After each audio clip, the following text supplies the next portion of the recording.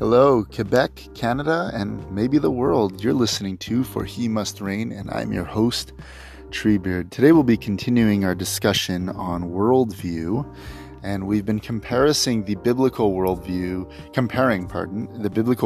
in and against the secular worldview. And if you have missed out on part 1 and part 2 of this discussion, I'm going to encourage you to go back and listen to those, because I've laid down a lot of the necessary foundation for understanding this discussion. And given that I try to keep the podcast between 15 to 20 minutes, and I did go a minute over last time, and who knows for today, I'm going to ask just that I, for the sake of not having to repeat things, that you go back, listen to the podcast, so you come back to this episode, informed with proper definitions and able to understand exactly what it is I'm saying. So today we're going to be discussing a little bit of apologetics. I won't say that this will be the apologetic episode. I'd like to maybe do some stuff on apologetics later.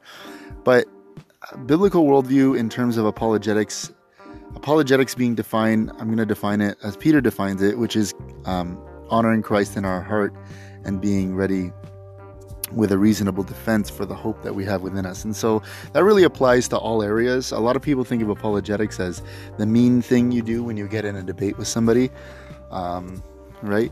But the truth of the matter is apologetics is really the precursor for evangelism. If you're going to engage with the world, you need to ask, what am I standing on? That is, what is my worldview? What is my lens? You need to understand theirs, the person you're trying to reach, and that will actually help you engage better and more relevantly with the discussion and the issues at hand, in order to allow the gospel to speak to those issues. Because, well, on this podcast, I believe and I teach that the gospel actually affects all areas of life. It's a lot bigger than John 3:16 and just quoting that at people and a set of intellectual ideas about salvation and soteriology, and then that's it, right? It affects everything. God is redeeming everything. And so apologetics, at least this approach to it, this understanding of worldview, helps us to understand how the gospel affects every area, so that when we engage in the world, we have a reasoned defense for the hope that is within us. So I want to make a clarification first off of what I don't mean. So today we'll be discussing one of my favorite questions. I ask this all the time: by what standard? I've actually got a shirt. It's a sweater with Greg Bonson, one of my heroes of the faith, on the front, and on the back it says, "By what standard?" I love that sweater. And by what standard is my favorite question to ask, and I ask it particularly when I'm dealing with atheists, mainly atheists who are criticizing the Bible, atheists who are making moral and logical complaints against Christianity or the Christian worldview. And I'm asking, well, by what standard are you making those complaints? Why should I listen to that standard? Is that standard absolute? Is it always binding? And is it something everyone agrees upon? Is that what makes it objective, that it's agreed upon by convention?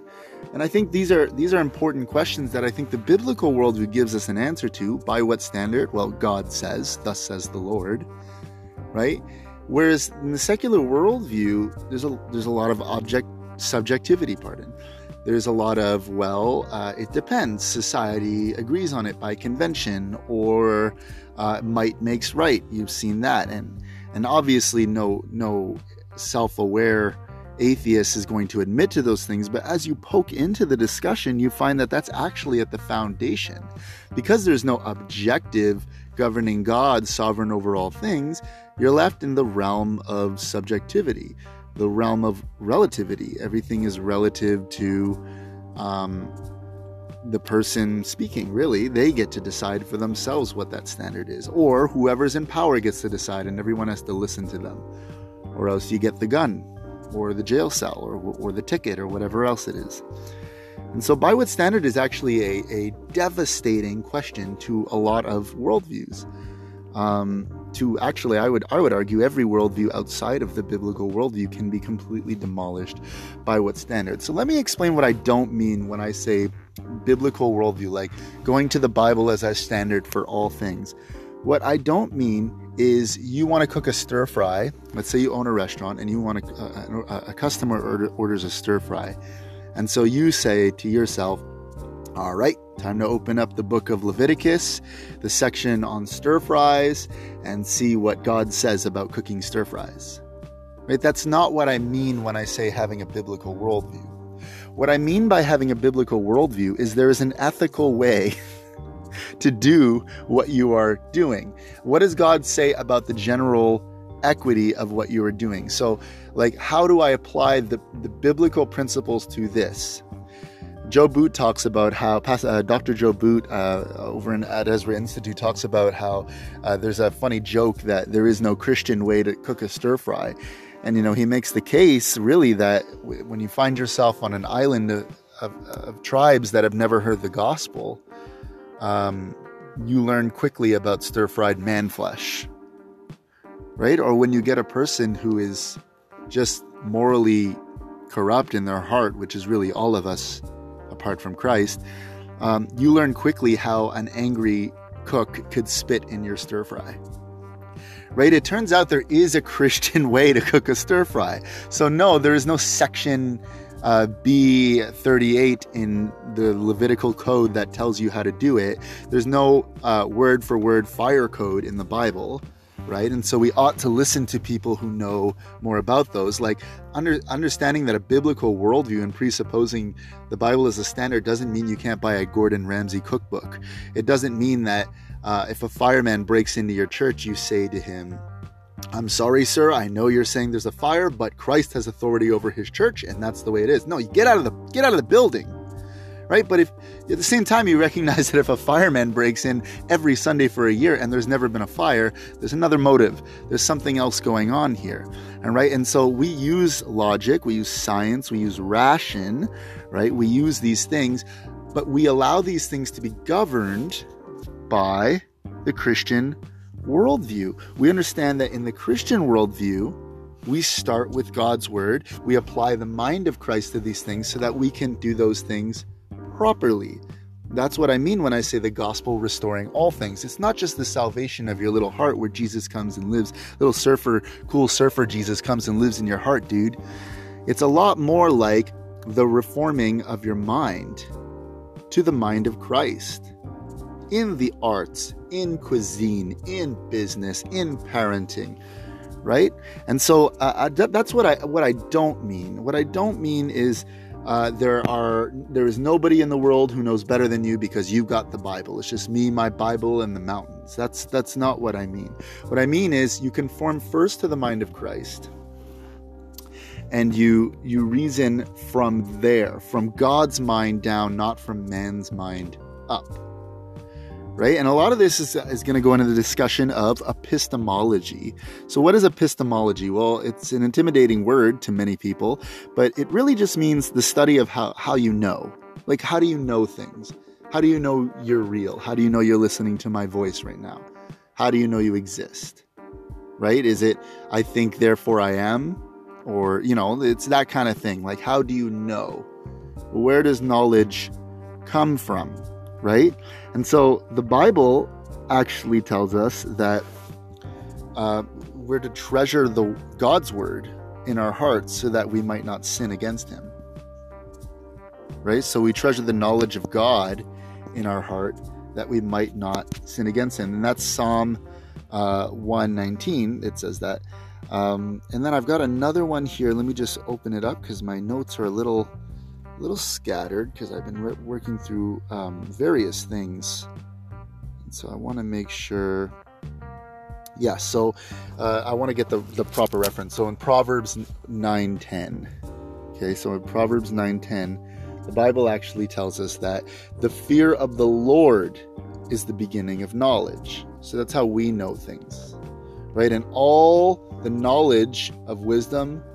All the treasures of wisdom and knowledge are hidden in Christ. That's in Colossians 2:3. And what I read before about Psalm 119, we have to treasure those words in our hearts so that we might not sin against them. So the Christian view of knowledge is that it's a revelational epistemology. We have a God who knows all things and shares that with us, right? And there are some other views on epistemology. Some of the popular ones are the empiricist, right? I believe in science. You hear this one often when you argue with unbelievers. They say, well, I believe in science. Truth is determined by what science says, right? Or you have the rationalist. The rationalist will say, well, I use reason and logic. That's how I know what is true. Truth is determined by logic and reason, right? The pragmatist, that one I think is popular today, right? It works for me, therefore it's true. It's all based on how I feel, right? I feel this is true. I've lived that way. It's worked for me, and no one can tell me different, right? That's the pragmatist. And then there's fideism. Fideism. Well, you should know fide, right? Bona fide.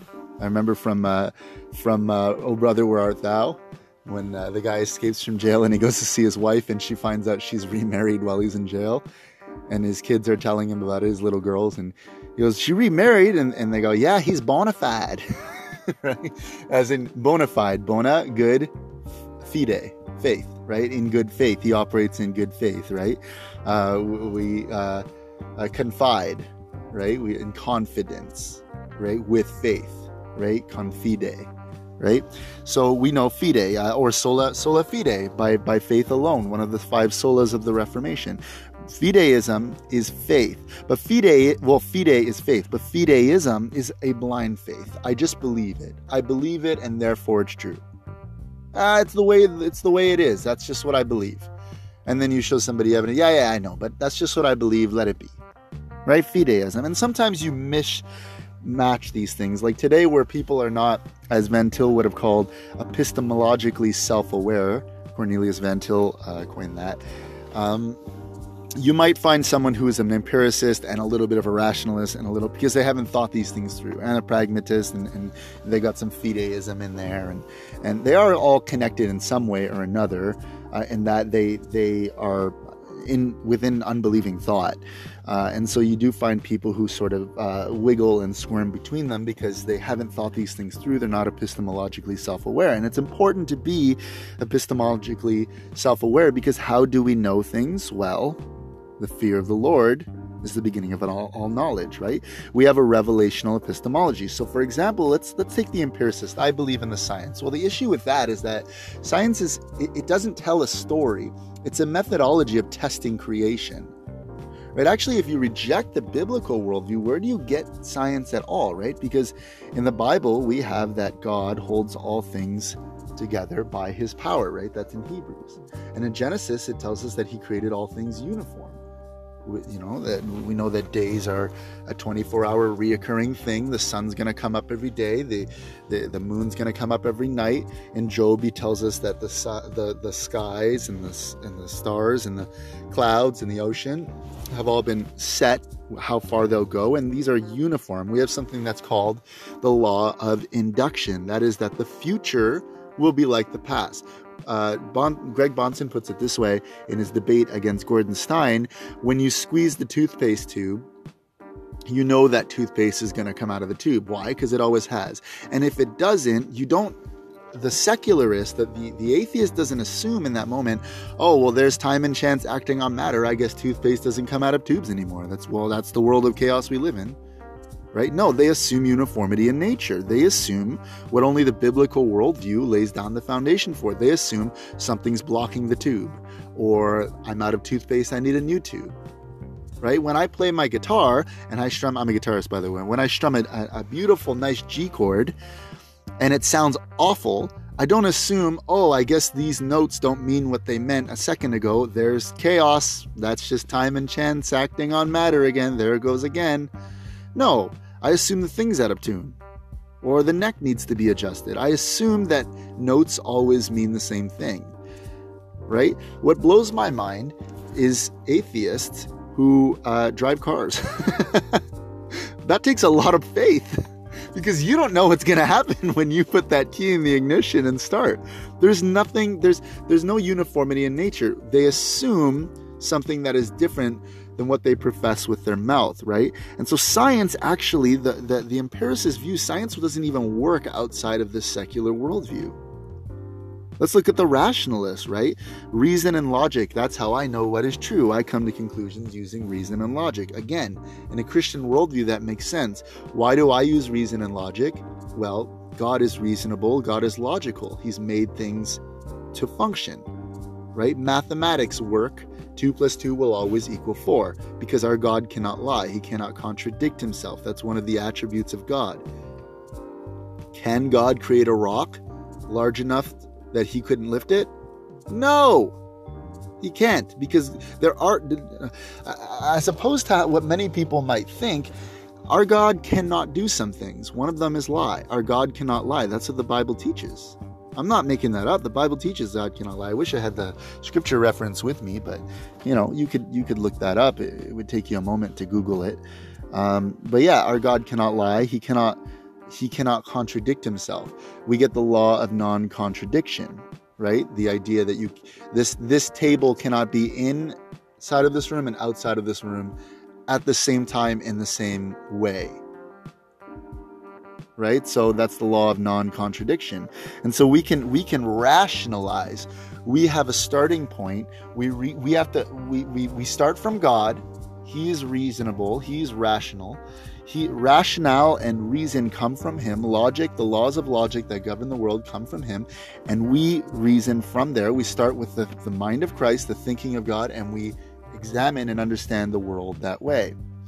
Whereas if reason and logic are the standard and not God, well, now we've got an issue, because that now becomes the God. That whatever your starting point is, whatever your source is for your thinking, that is the God. That is the thing you go to understand the world, not God, and then using the tools of reason and science and practicing, past experience, all that stuff. Not using those as tools, but rather using those as the source of knowledge. Well, that's your God then. That's your starting point. So the atheist actually has a God. It's an inescapable concept, as Rushdoony would put it. It's not whether, it's which, right? And the atheist has a God, and their God is often themselves. They use their reasoning, their logic. They're the starting point. The issue with that is, if you're the starting point, how do you know your reasoning is rational? Brother Cy ten Bergenkate, a retired apologist, used to ask this a lot against atheists. How do you know your reasoning is rational? How do you know your reasoning is valid? You've met people with invalid reasoning, correct? And they don't know that their reasoning is valid. So how do you know, as a finite being who doesn't have all knowledge, who isn't all-powerful and all-knowing, how do you know your reasoning is rational? Oh, well, I test it against other people, right? So I reason this way, and I see that guy also agrees with me. Like, the snow is white, right? I can see the snow is white, and everybody agrees the snow is right, and therefore I know my reasoning is valid. It's rational. Well, that's nice, except that what did you use to interpret the information you received from that guy? So when you said to that guy, the snow is white, right? And he said, yeah, it's white, obviously. Did you use your reasoning to understand that? Did you use your reasoning to take in that information from him and conclude that you were saying the same thing? You used reason and logic, right? And so you're actually in a vicious circle now. If reasoning becomes the starting point, you reason in a circle, and there's no way to tell if your reasoning is really valid. And so people would say, okay, but so then, Christian, how is your reasoning valid, Mr. Christian? Well, apart from God, it's not. But my starting point is not my reason. My starting point, the only way you can know if your reasoning is valid is if you were all-knowing. If you knew everything of all time, everything that could happen in the future, you would know 100% with certainty your reasoning is valid. Well, guess what? I don't have that, but I know someone who does. And so I start my reasoning with an all-knowing being outside of myself. He is my starting point, and I reason the way he reasons. I try to. That's sanctification, right? It's shedding off the old man, killing the sinful man, and conforming more to the mind of Christ. Right? So Christianity has a basis for reason and logic. But if you make that the starting point, you lose that. Because how do you know your reasoning is valid? Even, let's say your reasoning was valid and everyone agreed with you. Does that make it reasonable? Is reason and logic just a convention that everyone agrees upon? Well, there's an issue, because there was a time where the science and the reason and logic told us that, I know it looks like a black person, but it's not. We can enslave them. They're lesser on the evolutionary chain. Right? There was a time when people agreed the earth was flat. I mean, the Bible refuted that, but, there were people, the science said so, and people who disagreed with that were laughed at. So if logic and reason is decided by convention, were they correct at that time to say those things? You see, it falls into all kinds of issues. Pragmatism, right? Feelings. It works for me, therefore it's true. That's my truth. Right? Well, the problem with pragmatism is you can't get truth at all from pragmatism. Right? The person who's pragmatistic will come to the Christian and say, your God is so immoral. Can you imagine Jephthah sacrificing his own daughter? Ugh. Right? For those of you who are familiar with the story of Jephthah and Judges, it's an atheist favorite. The Jephthah sacrifices his own daughter. That's just wrong. And then you say, well, by what standard? By what standard is that wrong? Well, I can determine morality for myself. Oh, can you? So why should I listen to you? I mean, if it's all just feelings and it works for me, so it's fine. Well, guess what? Jephthah sacrificing his daughter works for me, so that's fine. You've got no argument against me now. Why are you trying to tread on my truth, bro? Do you see the problem there? There's no, if feeling is if our personal feelings and experiences is the standard by which we determine what we can know to be true, well then everybody disagrees on some point or another. There's no such thing as truth or knowledge. Right? And I mean, some atheists, when you push them, they'll admit that there is no such thing as truth. There's only relative truth to the reality we live in or whatever. And so again, Christianity provides an objective starting point, the necessary objecting starting point. And that is not by the way, as some unbelievers would argue, that God is appealing to these things. He's not appealing to ration and reason. No, he is the source of these things. Because some people say, well, if God is rational, then he appeals to a standard outside of himself. So therefore you're in the same problem as me. He's the standard. He's not the standard. Something else is. That's your God. Refuted. Except that's not my position. My position is not that God appeals to these things. My position is these are a reflection of the thinking of the mind of God. This is the way God is. He is the source of those things. And if you reject him, you lose these things. If you don't start with him, you lose these things. Let's look at fideism, blind faith. What you'll find is when you push people hard enough in debate on their rationalism, on their empiricism, on their pragmatism, right? When you push their epistemology, what you often find at the bottom of that, well, what you'll always find really, but often if they're willing to admit it, is a blind faith. I remember an awesome debate where Jeff Durbin debated these atheists with Cy Ten Brigade and another gentleman, I can't remember his name right now. And one of the guys kept saying, you can find this on YouTube. It's really cool. It's under one of those like Cy Ten Thug Life videos. So the atheist is going, I have confidence, and Jeff Durbin's going, so you have faith that you're true, that what you're saying is true. You have faith. How do you know you have faith? That's your standard. And the guy's going, no, I have confidence, right? And Jeff was setting him up. He didn't even know he was being set up. Later on, Cy, I think giving his closing statement, I don't remember exactly what part of the debate that was in. Cy goes up and goes, Bruce doesn't have faith. He has confidence. Confide, from the Greek or from the Latin, with faith, right? And so what you'll find when you push a lot of people who are functioning on pragmatism, rationalism, empiricism, is they have a blind faith in those things, especially if they have, for example, what I mentioned earlier, no basis for uniformity in nature, for the law of induction, that the future will be like the past. Every time an atheist takes a step, he's taking a step of faith because he doesn't know if time and chance on matter is going to change the earth he's walking on. Maybe he'll fall through the floor. Maybe when he starts his car and drives to work this morning, he'll fly into the sky, or maybe he'll just cease to exist or fall apart into all the atoms he's made up of, right? It's all chaos anyways. It takes blind faith outside of God. If you don't have God as a starting point, you are operating on blind faith. And if you push somebody enough, and by the way, I don't mean physically. I'm not saying be aggressive with people. Remember, do it in love and gentleness, as as I had quoted earlier from Peter's writings.